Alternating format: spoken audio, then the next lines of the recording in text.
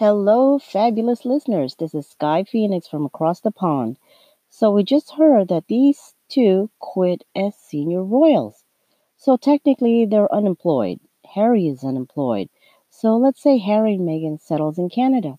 Meghan will eventually go back to work, sign up for gigs and all that. Well, where does that leave Harry since he quit his royal job?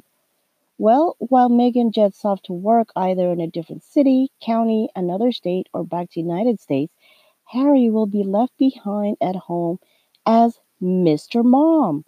He will be changing diapers, cleaning the house, take out the trash, for the FaceTime call, do the dishes, making meals, bathing, and putting the baby to sleep. He will take the baby to the park, of course, when the weather is good. He wanted a commoner's life. Well, he's got it. It's funny how Harry turned his fantastic royal life to be a housekeeper, babysitter, and even a maid for Meghan. Harry, you can still feel like a royal.